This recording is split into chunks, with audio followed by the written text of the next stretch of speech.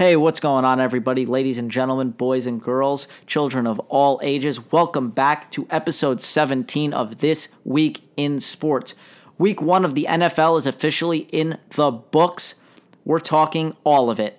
I am going to cover the unbelievable Aaron Rodgers comeback, 17-point fourth quarter comeback on one leg.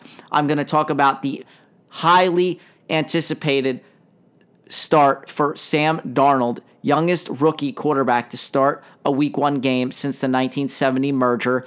It was a disastrous start, but boy, oh boy, did my New York Jets come out. They came on fire, walloping the Detroit Lions 48-17. New head coaches in the NFL this week. Teams with new coaches went 0. These new coaches went 0-7 in Week 1. So a lot of work to be done there by these new head coaches in football. Okay, we also had a game last night to kick off Week 2, the Thursday night game between the Bengals and the Ravens, AFC North rivals. I'll talk about Jalen Ramsey and what he has to say ahead of his matchup against Rob Gronkowski, Tom Brady, and the New England Patriots. All that, guys, everything from Week 1, everything from Week 2, my picks. Catch it here. Episode 17 of This Week in Sports. Don't forget to leave a comment on iTunes and 5-star rating. Hope you enjoy. Let's go. You're listening to This Week in Sports.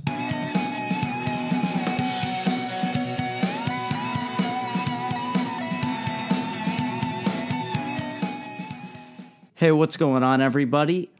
You're listening to This Week in Sports. It is Friday, September 14th, 2018. I'm your host, Anthony. We're going to get things started here in a second. It's all NFL. Week 1 is in the books. We had the start of Week 2, Thursday Night Football, last night. I will get into that and more.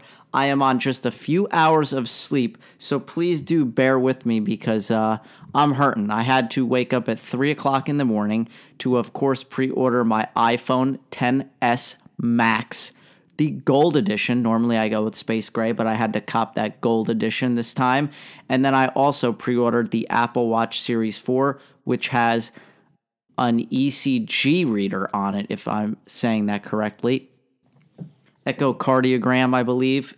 Pretty cool FDA-approved technology there. I still have the original Apple Watch, and it's really starting to slow down on me. I don't get much battery life out of it, so I figured I'd drop the $400 on a new one.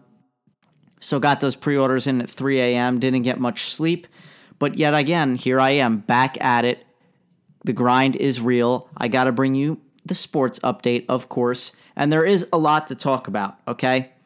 And being a Jets fan, okay, Gang Green, okay, New Jack City, I cannot be happier with that game on Monday Night Football. And I am going to start off with that Monday Night Football game. There were 2 games on Monday night. Of course, I stayed up and watched both games, the Oakland and LA game, the Rams and Raiders, that is, finished up at about 1:30 in the morning. I had some guys in fantasy going, and I hit the highest score in my fantasy league, so I got a little payout there. That's why I stayed up and watched it, and it was some entertaining games, to say the least. But, again, we start with that Jets game, and if you weren't watching, it didn't take much time. We're talking the first play of the game, the first play from scrimmage after the kickoff. Utter disaster for the New York Jets and Sam Darnold. Take a listen. Well, on his first play, they're going to let him roll out and look downfield. The throw back across the field, and it's intercepted. And it's going to be a pick 6 for Quandre Diggs. Yeah, Quandre Diggs with a pick 6 on the very first play of the game. The very first play of the game. It was utter disaster. They ran just the most asinine play. Darnold rolled out to the right, and it's a cardinal sin for a quarterback to throw across the field to the opposite side of the field, okay? And that's what Darnold did on his very first pass attempt.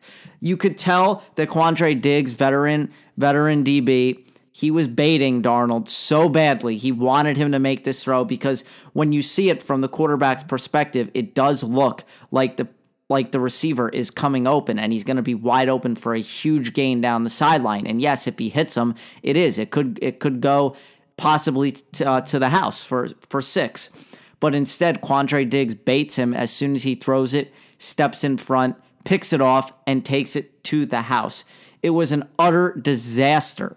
Like, it could not have been a more disastrous, blasphemous start for the New York Jets. And that's when you're thinking, oh my God, here we go. That was, I believe, the last time that the Jets didn't look back from there. I texted my friends in a group chat and I said, okay, if there's any solace in this, it's the fact that Darnold got the interception out of the way. He got the bad play out of the way. It's over with. There's still 14 minutes left to go in the first quarter. There's so much time left in this game, and he got it out. He got any kinks. They're on the road. He got any nerves, got them out. That's it. Okay? And that's what I was hoping for, that he would settle down. The play calling would get a little bit better because, yes, that play was on Darnold. He shouldn't have thrown it, but the play call itself called for that. So shame on the coaching staff for calling that play. So not only does that happen, okay, and Darnold, he joins Brett Favre and Jameis Winston as the last 2 quarterbacks to throw pick sixes on their first pass attempt. Pretty good company anytime you join a guy like Brett Favre. So, hey, there's that for Jets fans. But Darnold was able to settle in, okay, and he finishes the game. Let's pull up his final stat line. 16 of 21, 198 yards, 2 touchdowns, that 1 interception. He was sacked twice, had a QB rating of 116.8, phenomenal, and his completion percentage, 76.2.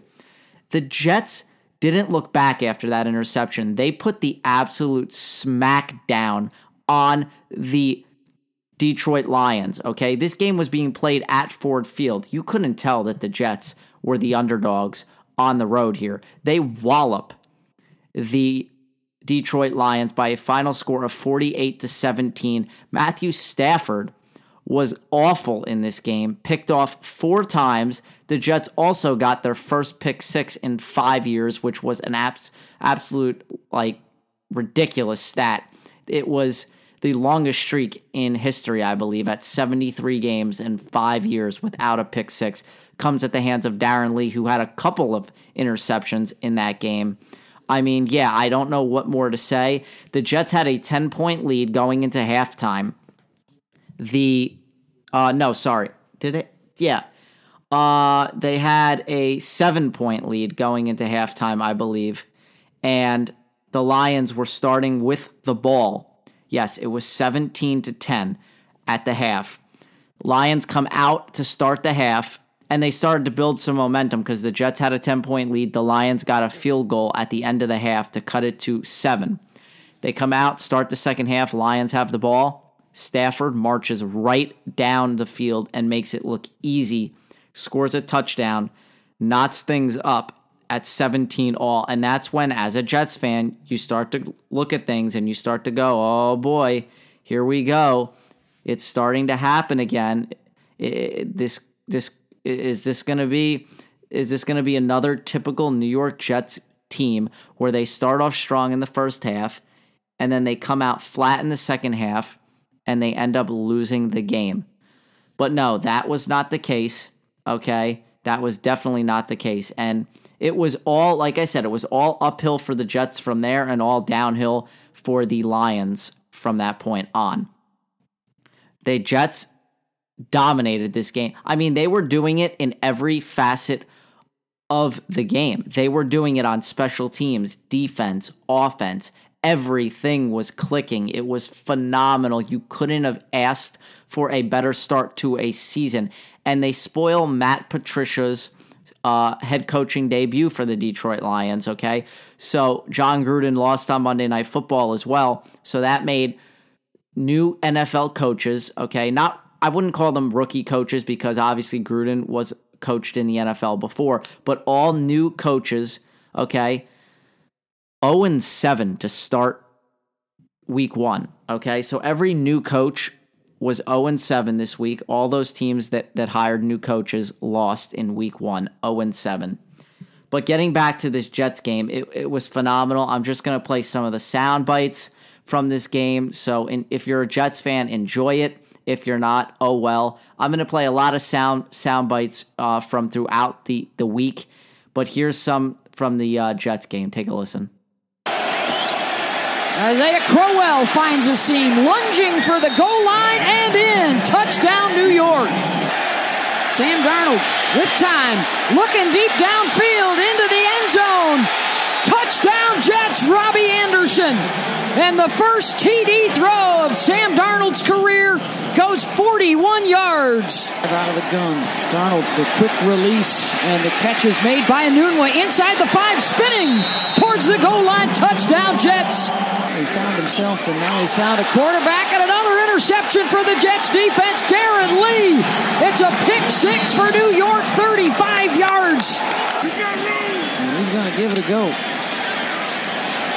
Breaking a tackle out across the 40, trying to get by the punter, Martin. Dancing down the sidelines, staying in bounds. Touchdown, New York. So yeah, there you have it. The Jets put on a show on Monday night in front of the nation, scoring 48 points against a Detroit Lions team that was pretty good last year, went 9-7. And listen, I'm not one of those Jets fans that's saying that we're gonna go to the Super Bowl, but this is as happy as I can remember being in the longest time. I don't remember a season opener or a season this highly anticipated before. So moving on to the later game, you had the Rams against the Raiders, and the Raiders started off well. They got out to an early lead, but then they were absolutely shut down in the second half. They didn't score at all in the second half, and the LA Rams go on to win 33-13. So the Raiders, they didn't look great. Derek Carr especially did not look good. He made a couple of suspect throws. He had a couple of interceptions in this game. There was one play on a third down where he was in the pocket and he just gave up and threw the ball out of bounds. Then there was another play, similar situation. It looked like he's just throwing it away again, and he throws it right to the defender. And this was when, at a point where they were moving the ball very well, and they were down 2 scores, I think 10 at the time, or somewhere around 10 points, and they needed to make something happen quickly. And he throws an ill-advised interception. He finished with 3 interceptions, no touchdowns. Did get over 300 yards, but still not very good. The lone bright spot for the Oakland Raiders has got to be Jared Cook Jr. My, oh my. Jared Cook, have yourself a day. Let me tell you, Jared Cook, the tight end for the Raiders, went 12 targets, 9 receptions, 180 yards. Again, he didn't get into the end zone because Derek Carr didn't have any touchdown passes, but 180 yards, and he was a force to be reckoned with. The yak was ridiculous, okay? He was averaging 20 yards per reception, and he was dragging. A few times he dragged like 3 defenders with him, and he was just continuing to move his body downfield while he's dragging defenders. It was quite impressive. It definitely was Jared Cook's best game as an Oakland Raider, and probably his best game yardage-wise in his entire career. So that was pretty much your Raiders and Rams game. Nothing too flashy, too crazy there. The best game of the week, obviously, as a Jets fan, I think it was that game, but no, it has to 100% be the Chicago Bears and Green Bay Packers. Let me tell you something. I wanted Khalil Mack very badly as a New York Jets fan. I wanted them to go and get Khalil Mack because we needed a really good edge rusher. They asked for 2 first-round picks. Bears come out of nowhere and swoop him up. 2 first-round picks might not have been enough. Khalil Mack was unbelievable. He was ridiculous. I mean, this guy is showing why he was 2015 Defensive Player of the Year at two positions. Okay? He had a forced fumble. He had a pick six. I mean, he was all over the field. It was redonkulous. Aaron Rodgers gets hurt in this game, and it looked really, really bad. We all know Rodgers just signed on that new contract to become the highest paid player in NFL history, over $134 million, okay? He gets sacked, and the way he falls, he has his weight fall really awkwardly on his legs, and he needed help getting to the sideline. Eventually, he gets carted back to the locker room, okay, on like that golf cart type thing. He was sitting down, not stretchered out or anything. He was sitting down, but he was shaking his head. Didn't look good. Halftime comes around. They're losing, okay? They're losing by a good margin. It was quite shocking. They were down 17-0, okay? Finally, Rodgers comes back from halftime, and they say there was no like real damage that they could see. The doctors, everybody says they don't believe that he could further damage it by playing. Rodgers comes out and does what Rodgers does best. Okay, third quarter, they're down 7. They score. They tie with the Bears in the third quarter, 3-3. They each get a field goal.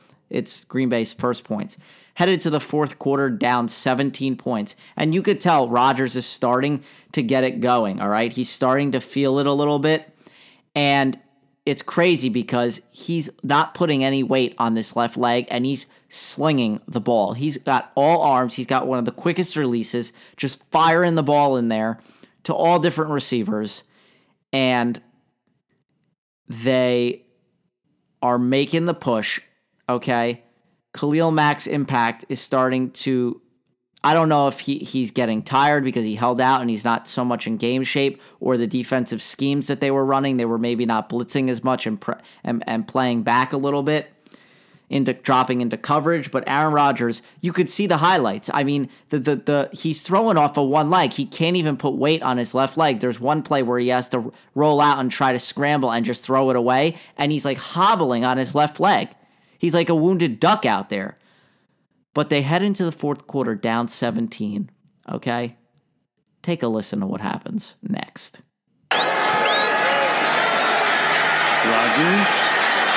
surveying, fires. That's caught. Randall Cobb into Chicago territory. Randall Cobb inside the 20-yard line. Randall Cobb is going to score. 75 yards. That is crazy.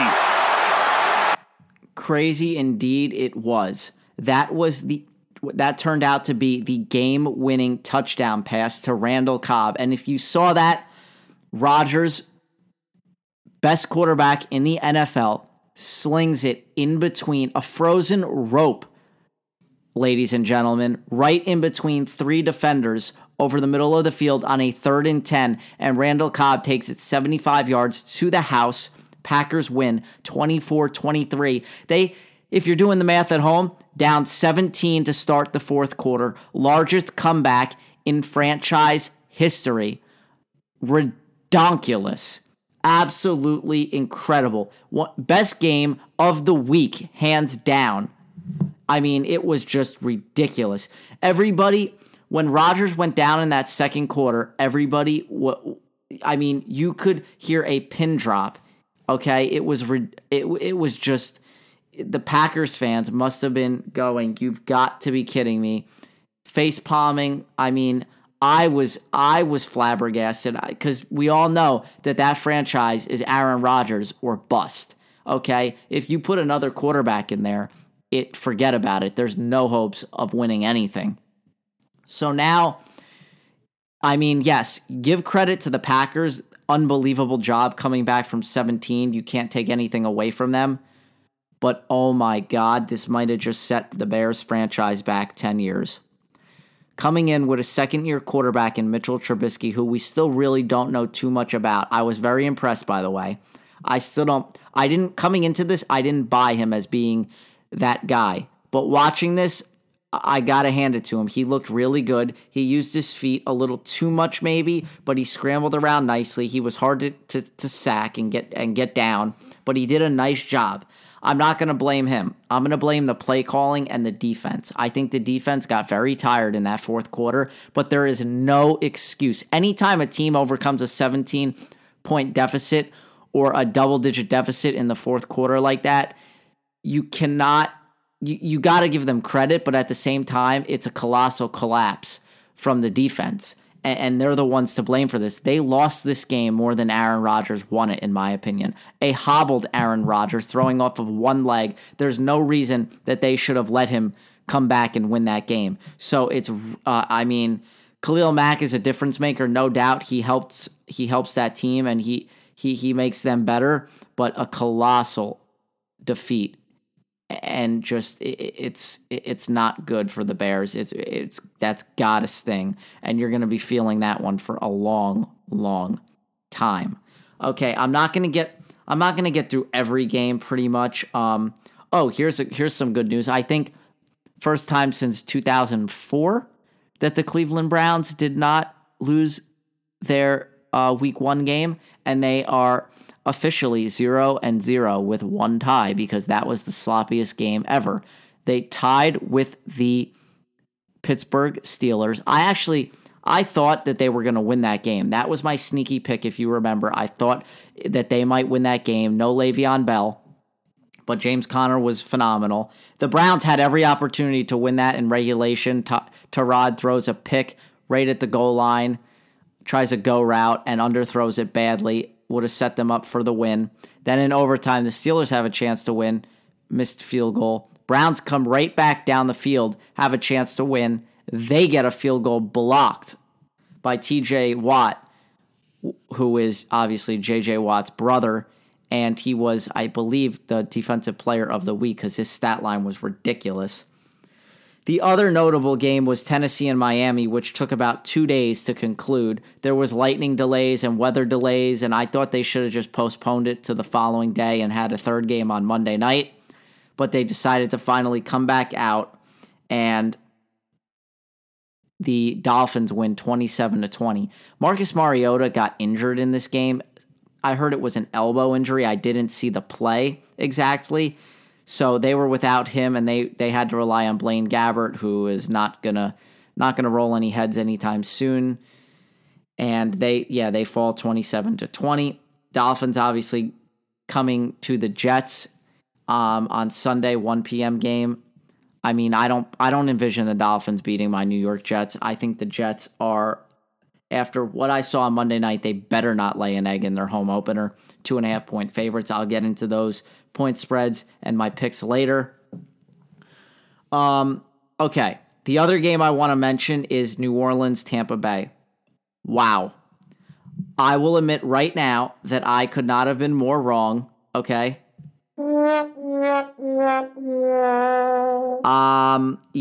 I told everybody last week that the New Orleans Saints were my pick. They were my survivor pool pick.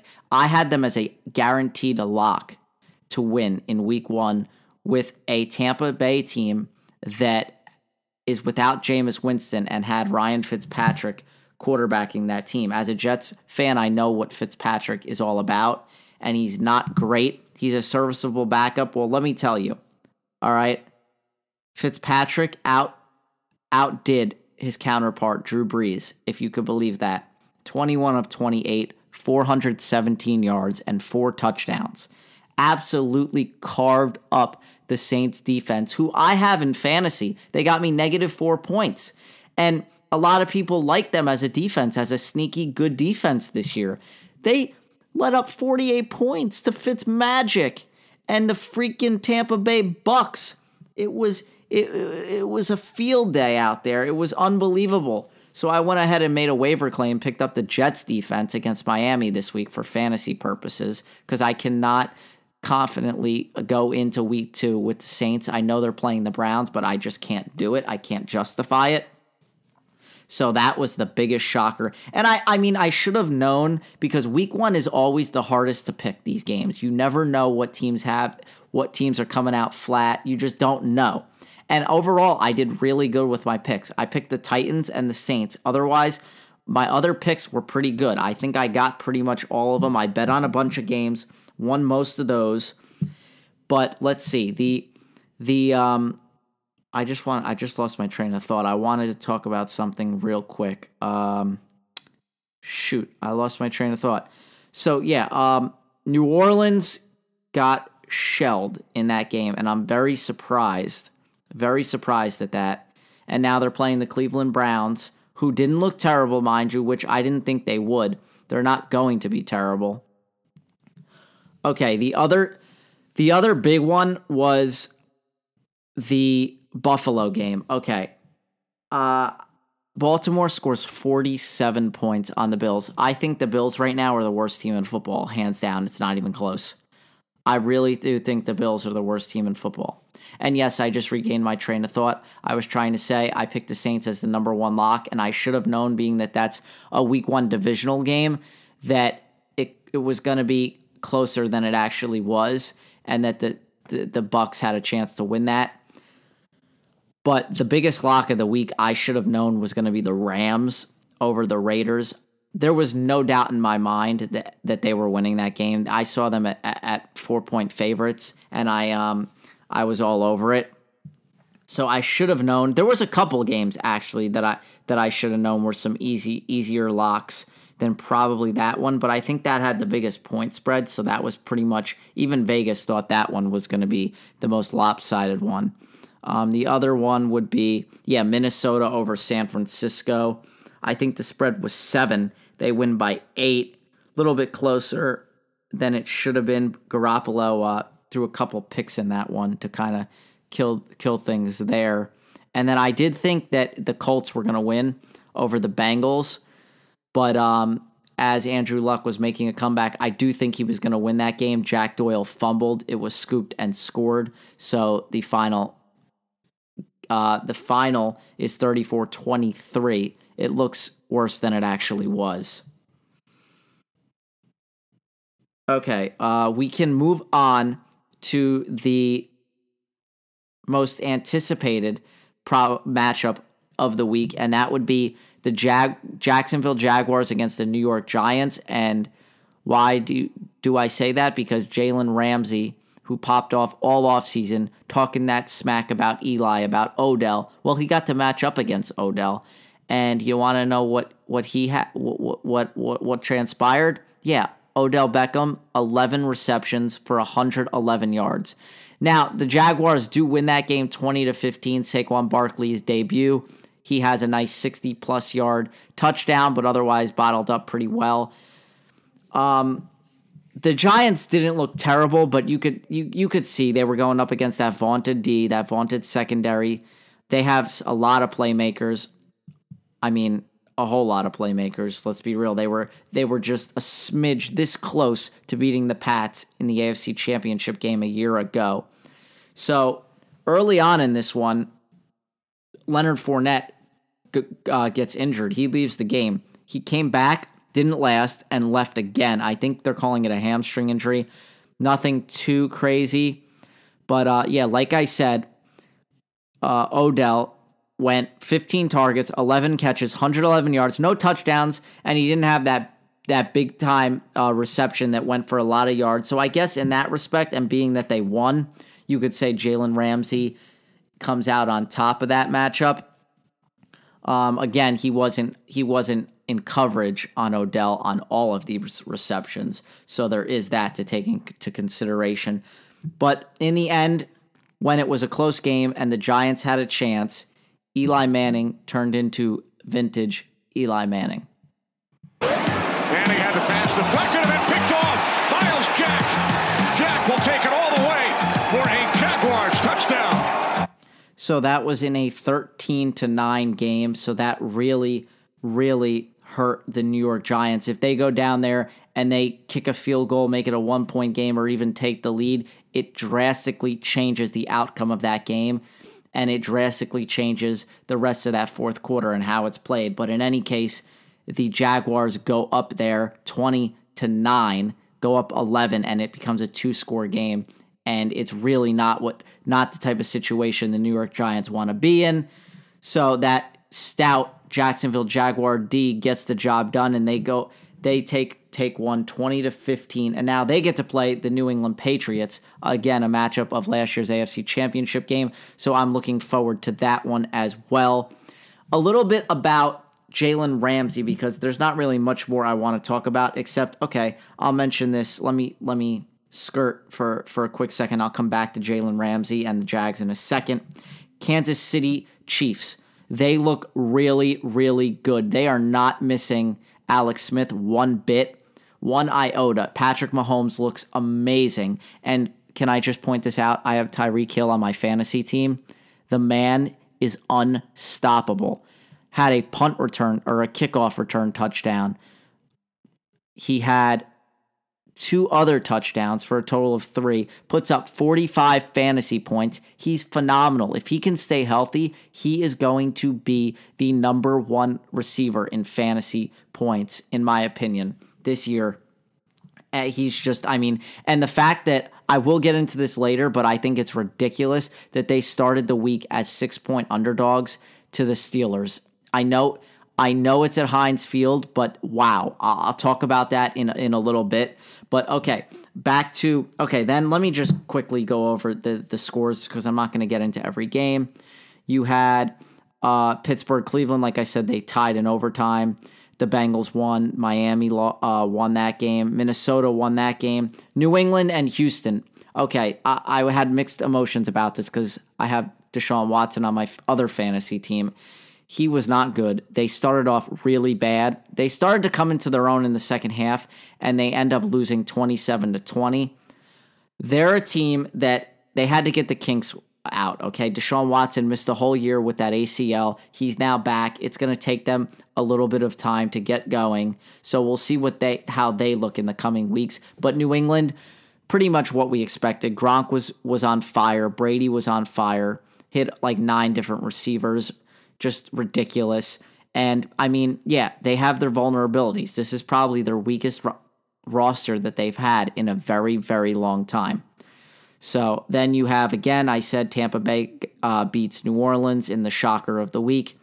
Baltimore just puts the smackdown on Buffalo, who right now is the worst team in football. And I really do believe that McDermott needs to lose his job. Listen, I know he took that team to the playoffs last year, but what he's doing with Nathan Peterman, okay, now they named Josh Allen the starter finally because he pretty much had no choice.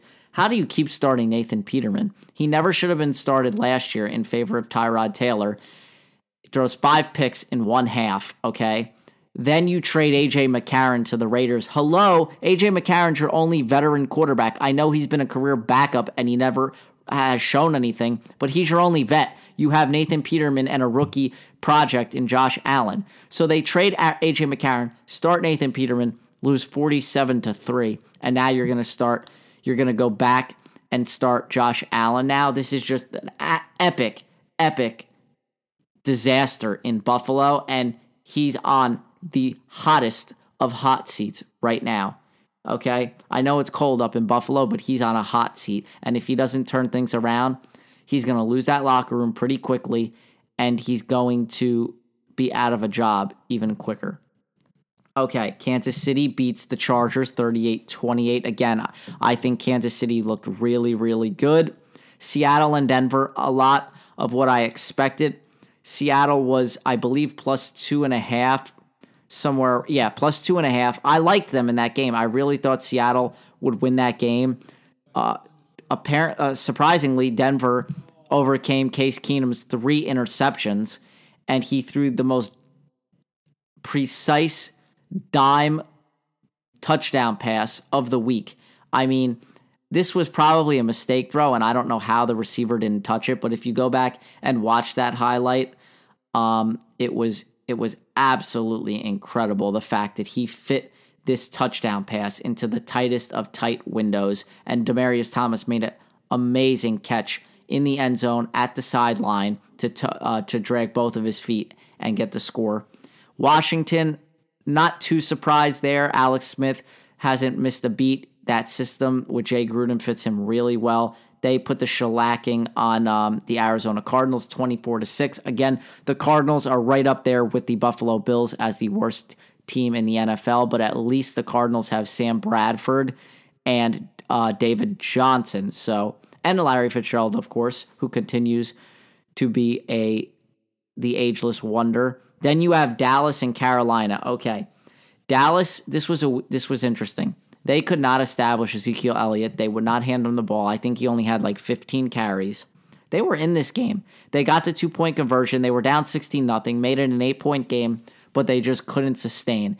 And we're in the second year after Dak Prescott's rookie season, which was phenomenal. Last year, we gave him a pass, kind of.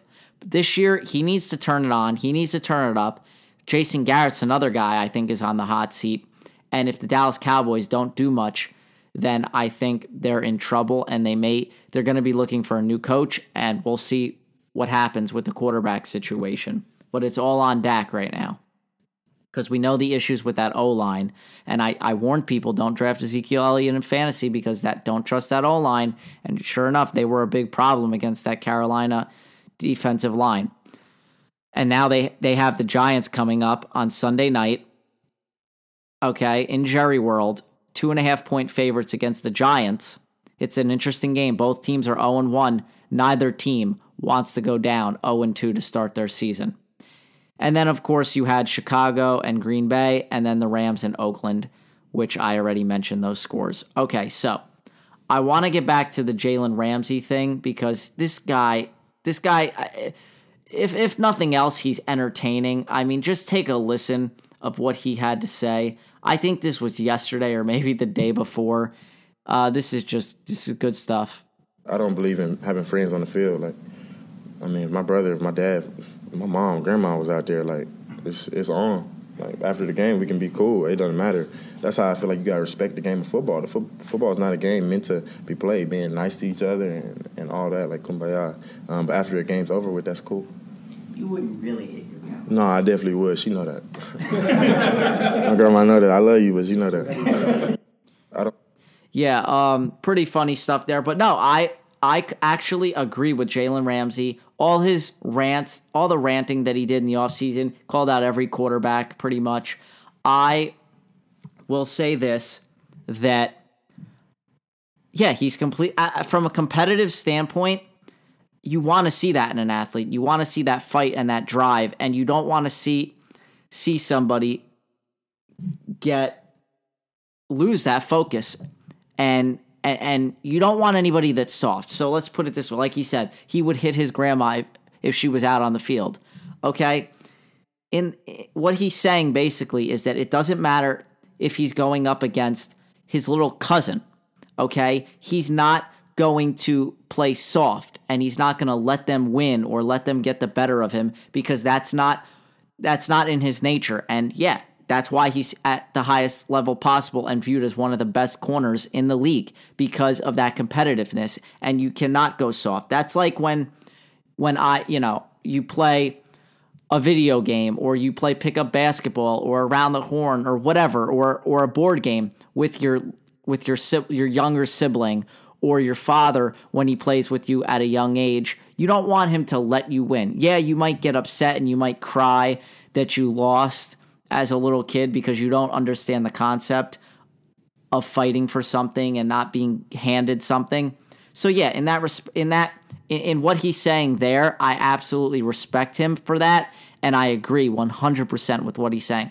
It's like if I was playing my sister one-on-one in basketball, I'm not going to go easy on her, okay? I'm not going to not play defense on her because she's a girl or because she's younger than me or not as good as me. No, I'm going to push her around. There might be some hard fouls. She might eat some pavement once in a while, but that's only going to make her better. And that's why growing up with 3 older brothers, that pushed my sister. And it helped her get better because we were not we did not go soft on her. We showed her what it means to be competitive and how you have to earn your keep and you have to fight for everything when it comes to either the court or the field or whatever, and in life in general, okay?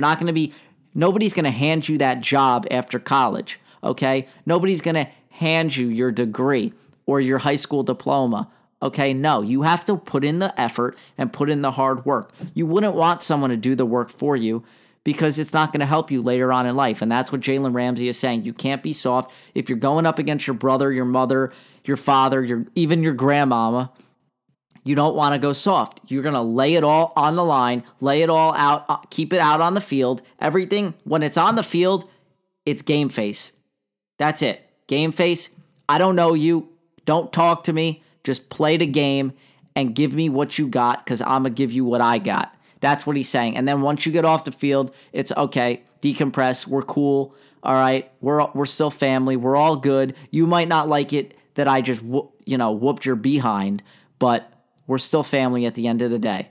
And that's all he's saying. And I believe a lot of athletes feel that way, and they should.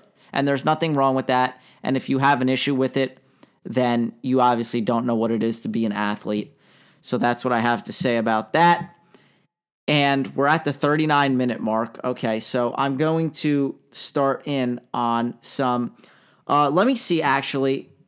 Give me a second. I'll be right back as I go and find some other sound bites because the Patriots are playing host to Jacksonville this week. Again, that's a rematch of the AFC Championship game last year. There were some good sound bites from Brady and Gronk in this one as well. So I'll be right back once I find those, and I'll play those for you. Give me a sec. Okay, so I was able to find it. This is the sound bite that I wanted to play. This is from Tom Brady's press conference. I'll play the one from Gronk after that, but this guy, you might not be able to hear him clearly in the background, but he's asking him about the Jalen Ramsey comments, so just take a listen to this one here. Here we go. Jalen Ramsey had a lot to say about various quarterbacks around the league. He said, "You don't suck." How does it feel to not suck? To not suck? Yeah. I never want to suck, so I don't want to be in that category. I think before. Yeah, so pretty funny stuff there. I don't know what you really want Tom Brady to say in that situation, but that just goes to show, again, that's how pretty much Jalen Ramsey is and how he rated his quarterbacks. Either they suck, they were trash, or they don't suck. And in his case, he said Brady doesn't suck. And yeah, Brady has a funny response there. I mean, obviously, he's right. Who wants to suck? So I just wanted to play that. Thought that was pretty funny because this. I mean, let's face it. We could joke about this right now, but this is going to be a very good matchup. This is going to be probably one of the top 2 or 3 best matchups in week 2 that we want to focus on. So I'm curious to see how this one plays out, and I like to see how the press conferences are handled and how the players are feeling and if they're tense and Brady shrugs it off and plays it off and has a good laugh about it.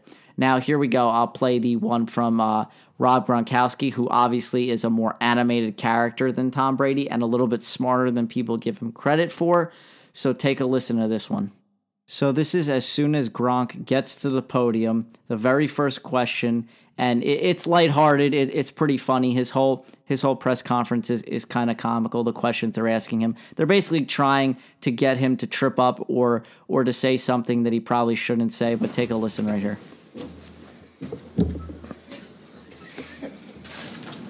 Any conversations with Jalen Ramsey this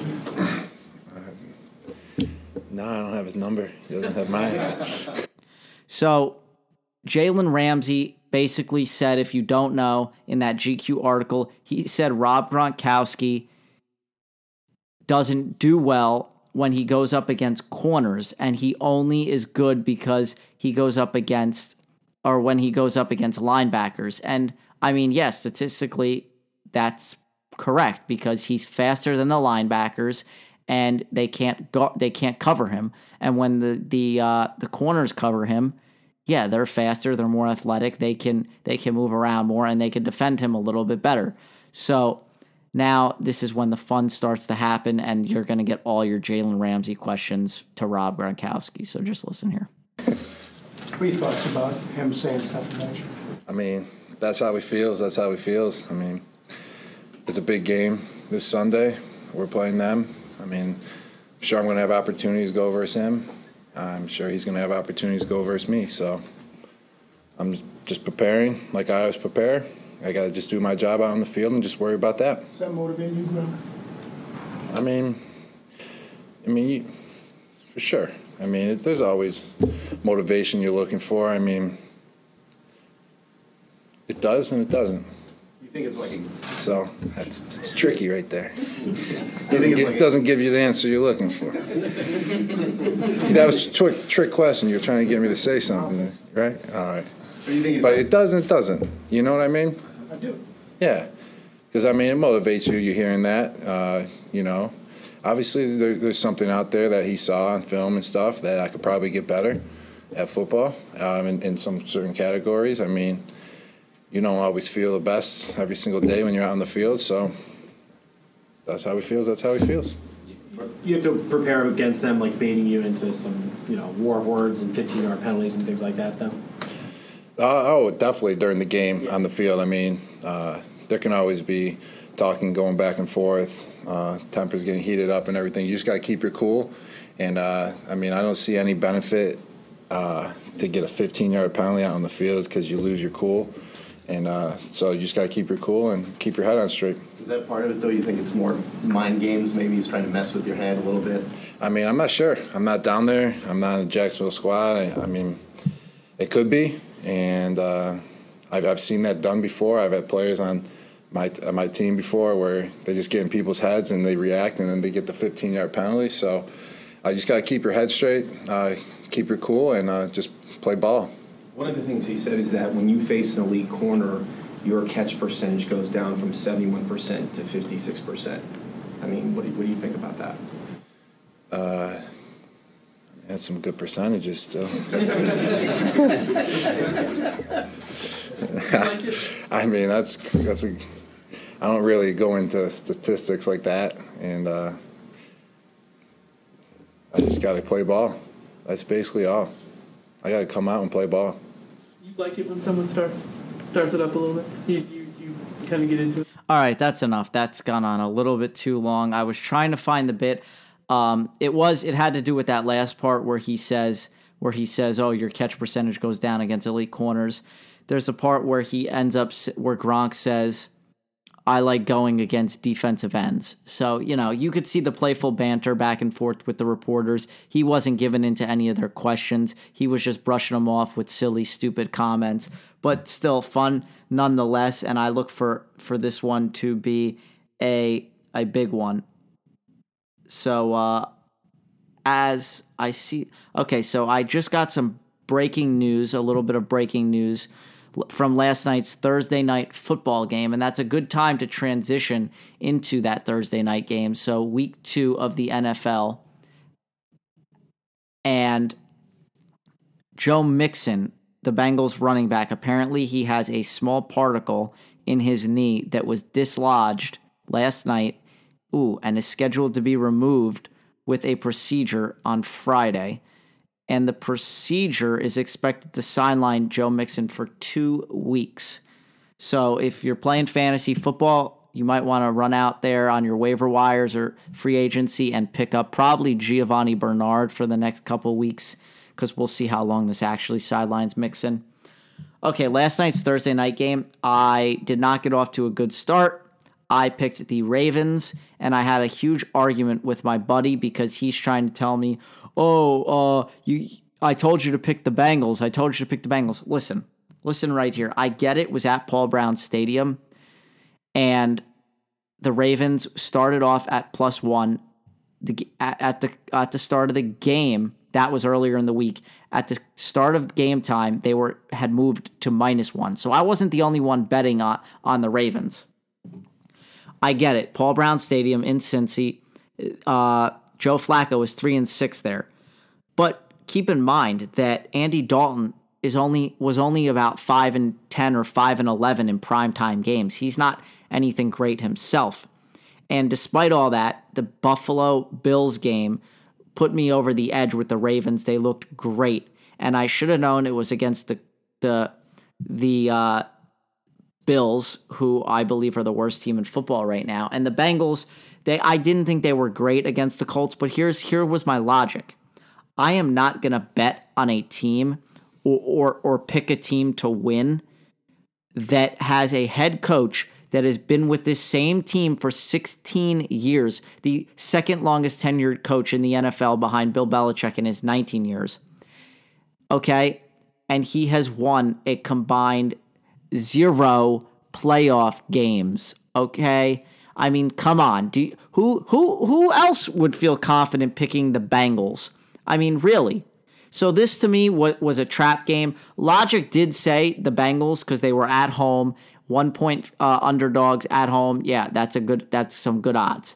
But the Ravens, I mean, Joe Flacco was freaking awful in this game. I mean, awful. It took 17 minutes, by the way, for AJ Green to have his first career 3-touchdown game. 17 minutes. The Bengals were up 21-0.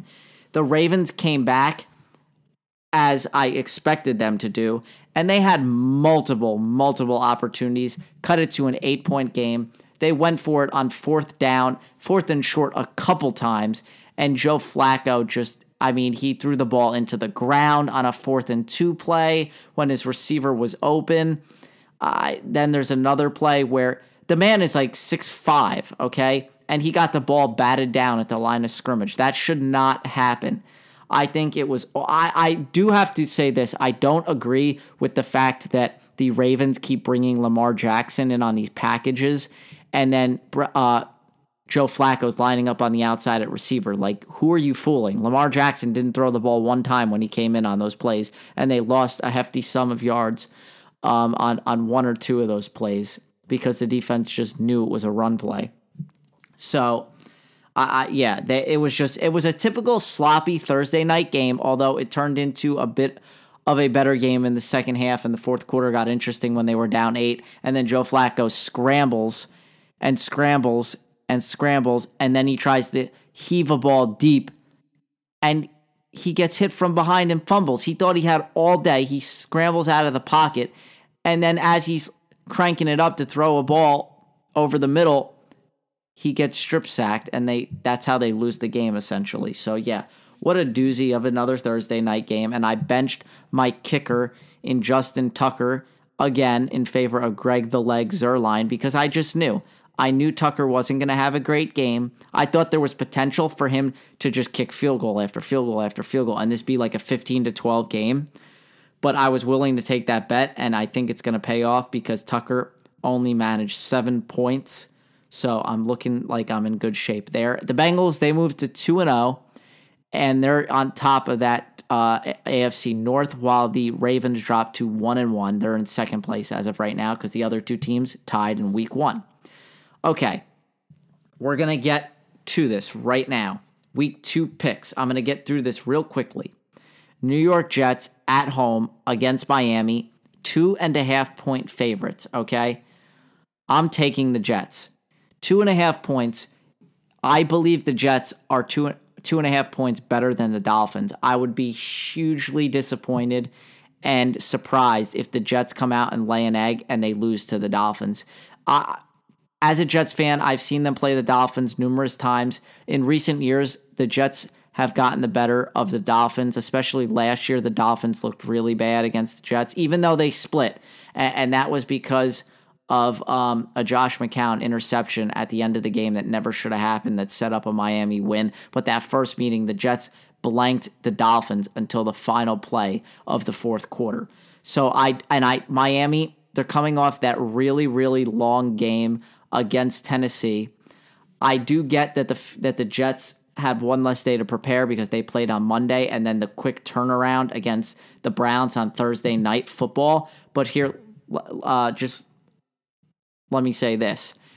If it was any other team than the Browns that the Jets had to play on Thursday night following this game, I think this might be a trap game where you could argue that they're looking ahead to that Browns game.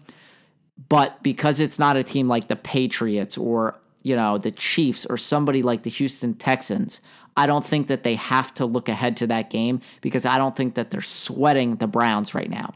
So that doesn't mean that they can't lose to the Browns because they're like overlooking them. No, I'm not saying that. I'm just saying that they're kind of putting them on the back burner because they know that it's the Browns. And, worst case, if they don't play their best football, they might still come out with a win. So this, to me, is a huge game for the Jets. They have to come out and prove that Monday night was not a fluke. They need to start the year 2-0 and possibly get to 3-0. So this is a big one. I like the Jets over the Dolphins.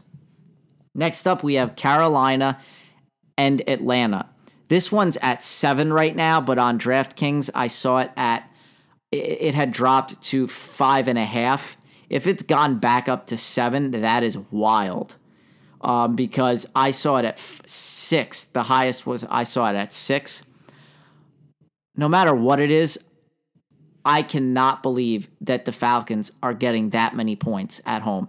They did not look great on Thursday night to open the year, and Carolina is 1-0. They beat the Cowboys pretty handily, and they're a decent team. And this is one of those divisional games that's, I believe, is going to be very close, and it's going to be a one-score game. And I really do believe that even if Atlanta wins this game, that like I said, Carolina will not lose by more than a touchdown. And I'm not ready to say that Atlanta's going to win this game. I do like Carolina and their ability to hold on to the possession, their time of possession, because Cam Newton's ability to run the ball and Christian McCaffrey's durability and his just versatility is unquestioned. That's going to be a huge factor. And really, what it comes down to for Atlanta is their ability to put the ball in the end zone. We know how good they are from the 20 to the 20, but can they manage to put sixes on the board and not have to settle for field goals inside the red zone like in week 1? And that's been the big problem with Sarkisian, his inability to get the ball to his playmaker, Julio Jones, in the red zone. All right, we move on to the Chargers at Bills. Chargers, 8.5-point favorites. Listen, Josh Allen's making his first career start. There's no chance I would take the Bills in this. I don't care that they're at home. Give me the Chargers 8.5 all day. That's an easy bet. Next up, Minnesota and Green Bay. This is an interesting one. Okay, we have Devontae Adams has a shoulder injury, but I think he says he feels great. He should be fine.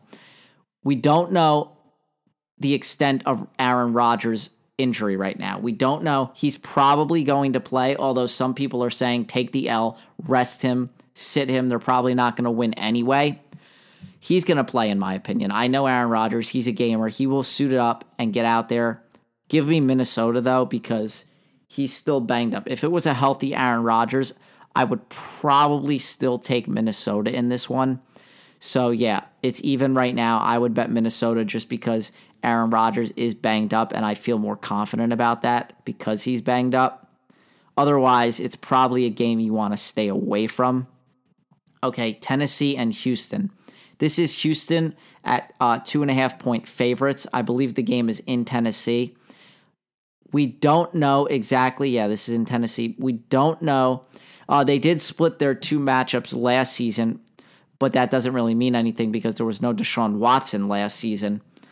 But we don't know the extent. At least I don't know the extent of Marcus Mariota's injury. So if you do want to bet on that game, just keep an eye out for Mariota, and if he's playing. As of right now, I would take Houston minus 2.5, but probably I would stay away from that game because these two teams didn't look too good in week 1, even though we believe that they are playoff contenders. They just didn't look very good.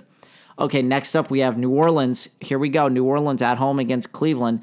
Again, they're 10.5-point favorites against the Cleveland Browns, and I'm sorry, I lost all faith in them in week 1, and I am not taking them.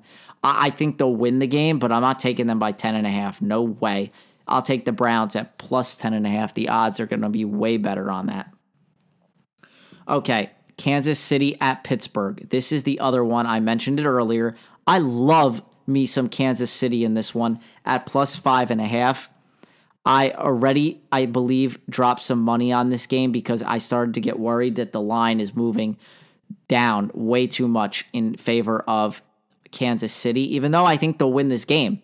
I like the 5.5 points there, because if they lose, I don't believe that it'll be by more than a touchdown. So I think the odds there are pretty good. And again, Pittsburgh, it was a rainy, messy game against Cleveland, but let's face it. I mean, Big Ben looked horrific. Antonio Brown had the one touchdown, but didn't do too much. I mean, he turned the ball over a ton. We don't think are going to have Le'Veon Bell. And yes, it's at home. That's why they're getting the points. Kansas, that's why Pittsburgh is the favorite in this one. But I think that's ridiculous. I really believe Kansas City is the better football team right now. Okay, moving right along, we have, Tampa Bay at home against Philly. Tampa Bay looked unbelievable. They looked like a better football team with Ryan Fitzpatrick at the helm quarterbacking this team than Jameis Winston. I hate to say it, but they're facing the defending Super Bowl champs. Both of these teams are 1-0. Philly at -3.5. I think this one's going to be sloppy, but just give me the better team overall and the experience. And there's no way Ryan Fitzpatrick could do what he did again and replicate that performance. So I think he regresses back into what we all have come to know Ryan Fitzpatrick as, and that's a backup quarterback, decent in a spot start, but not somebody that's going to knock your socks off. So I'll take Philly at -3.5. Next up, Washington at home against the Colts. Okay, Washington is 6-point favorites here. And although I do think that they will probably win this game, the Colts were not that bad against the Bengals in week 1, and they had a chance to win, if not for a fumble late in the fourth quarter. So believe it or not, I am going to take the Colts at +6. But if it was me, I probably won't bet on this game. Okay, next up, we have the Rams at home, 14-point favorites against the Cardinals. Listen, the Arizona Cardinals are, to me, the second worst team in football, okay? That's what I believe. They're the second worst team behind the Bills. And the Rams are 14-point favorites. I think Sean McVay is a genius of an offensive mind. I think the Rams smoke the Cardinals, okay? If there were any reservations in that Monday night game against Oakland in that first half, they got all the kinks worked out. Everything straightened out in that second half. They're still a really, really good offensive football team. They could put up points with the best of them. So give me the LA Rams, at 14. Next up, you have Detroit at San Francisco. Now, listen, San Francisco, 7-point favorite. They lost week 1. This is still the 49ers, okay? Detroit looked horrific against my New York Jets. Matt Stafford ain't throwing 4 interceptions again. Give me Detroit at +7. This is a statement game. They need to show the world that they're not as bad as what they put out there on Monday Night Football. And if they get shellacked by more than a touchdown, then oh boy, their season's over. I mean, it's going to be point blank. That's it, period. Over, in my opinion.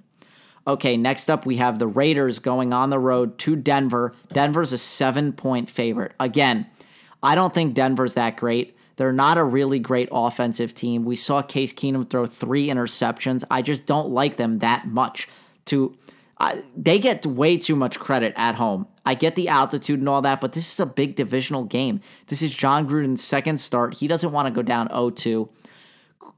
Derek Carr looked bad. He's going to have a bounce back, in my opinion. I think the Raiders at +7 is very good.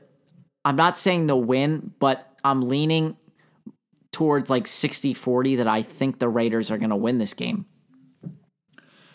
But again, those divisional matchups are very difficult in that AFC West to predict. Okay, this is the big one. New England, Jacksonville. I'm still not ready to jump away from the Patriots, and I've learned my lesson over the years never to bet against the Patriots. I said it in the Super Bowl 2 years ago when they were down big to the Atlanta Falcons. I said, listen, this game ain't over. It's Tom Brady. It's Bill Belichick. It's the New England Patriots. Never bet against them. Never count them out. So I will continue to never bet against the Patriots unless the Jets are playing them, of course. So, yeah, give me New England. This line is even right now, and it's in Jacksonville. So, yeah, I'm still taking New England. Now, the Sunday night matchup, this is a big one. Dallas at home against the New York Giants. Dallas at -3. I saw it at 2.5 on DraftKings. Listen, this is one of those typical games that the Giants go in to Jerry World and they win that game. So I can't believe I'm saying it, but I might bet on this game on Sunday night, and I think I'm going to take the Giants. I really think that they are going to win this game. I think Dallas has a lot of issues beyond personnel. I think there's a lot going on there. So I don't like Dallas right now, and I'm going to take the Giants. Both teams are 0-1. It's a desperation game. They really need to win this. And then, okay, we have the Monday night game. Chicago at home against Seattle. Listen, I'm a ride or die with my man, Russell Wilson. He's my fantasy quarterback, second year in a row. I understand they lost week 1 by 3 to Denver. He needs some better O-line help, and he really needs some receiver help. He's going to be without Doug Baldwin again, I think. Brandon Marshall, nice addition, caught a touchdown pass in week 1. He's got Tyler Lockett, who he threw the deep touchdown to as well, and this new tight end, Will Dissly, who's supposed to be a blocking tight end, but he had a pretty monster game as well. So I don't understand this one. Chicago is at -3. I think this line was a lot more, actually, earlier in the week.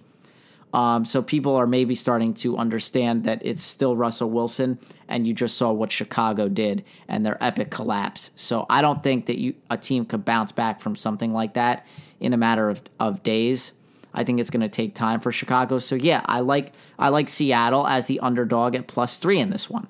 Now, there's one thing I wanted to get to, and that would be back to the Buffalo Bills. I think they're a dumpster fire of an organization right now. I think they're doing everything wrong.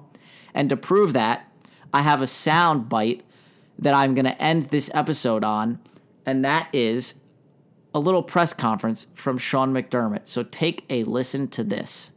Need, honestly, to elaborate, that's, we talk a lot in-house about decisions and things and what we've got to do and the right move at the right time. And right now, Sal, this, with all respect to your question, this is the right move for us. How much sooner are you doing this than you would have wanted to in a perfect world? It's the right move. That's what we got to, it's the right move for us and where we are. It's the right move. How permanent is this move? I'm not going to get into how permanent it is, guys. And again, you got to understand where I'm coming from. It's the right move for our football team, and I'm not going any further than that. It's the right move for our team. I've got confidence in Josh. I have confidence in this football team, and it's the right move for our team. Listen, that's not all of it, but he says the words "right move" 14 different times in about a 2-minute span. It's ridiculous. What is this guy? I can't with this. This is I just can't with McDermott anymore. I'm done. He made the playoffs. You can't just keep giving him a pass for making the playoffs last year. I mean, they backed into the playoffs because Andy Dalton scored a touchdown on a 4th down play on the last play of the season to walk it off and basically push the Bills into the playoffs. So come on, man. I mean, I can't even express enough. He says he doesn't even regret initially starting Nathan Peterman. You got destroyed 47-3. How could you not regret it? You saw what Nathan Peterman was last year. He threw 5 interceptions in the first half of a game, and then you looked like an absolute buffoon because you had to go back to Tyrod Taylor to save your season in the playoffs. I mean, I'm done with this guy. I know he's only a second-year head coach, and he's going to get a lot more leeway, and he better pray and he better hope that Josh Allen is the right fit for this organization, because a lot of people feel that he is still raw and he is still a huge work in progress because of his accuracy issues. You all know how I feel about Josh Allen. I love him. But in an organization like this could destroy his NFL career. When you get starting for a football team that is just a dumpster fire and doesn't have the right personnel and the coaching staff is just all over the place, it can ruin a player's development. And that's what I'm afraid is going to happen with Josh Allen. And I just think McDermott is in over his head. I don't think he knows what he's doing as a head coach. And I think that there's a lot to be said there. Hey, I'm not going to complain too much because the Bills play in the AFC East, so hopefully that's 2 easy wins for my New York Jets. But again, we'll have to wait and see what happens. And we're going to end this here. It's at hour and 8 minutes right now, so I want to wrap things up. Hour and 8 minutes and roughly 30 seconds. So I'm your host, Anthony. Again, you've been listening to This Week in Sports. Have a nice weekend. Enjoy. And all those out there, Hurricane Florence, stay safe, stay warm. Don't do anything crazy. Seek shelter, and hopefully you can survive these trying times. And hopefully, you're okay and you make it out alive and everything's well. But with that being said, I hope you guys can enjoy your weekend. I am now signing off. Take care, everybody. I will see you back here in 1 week next Friday. See ya.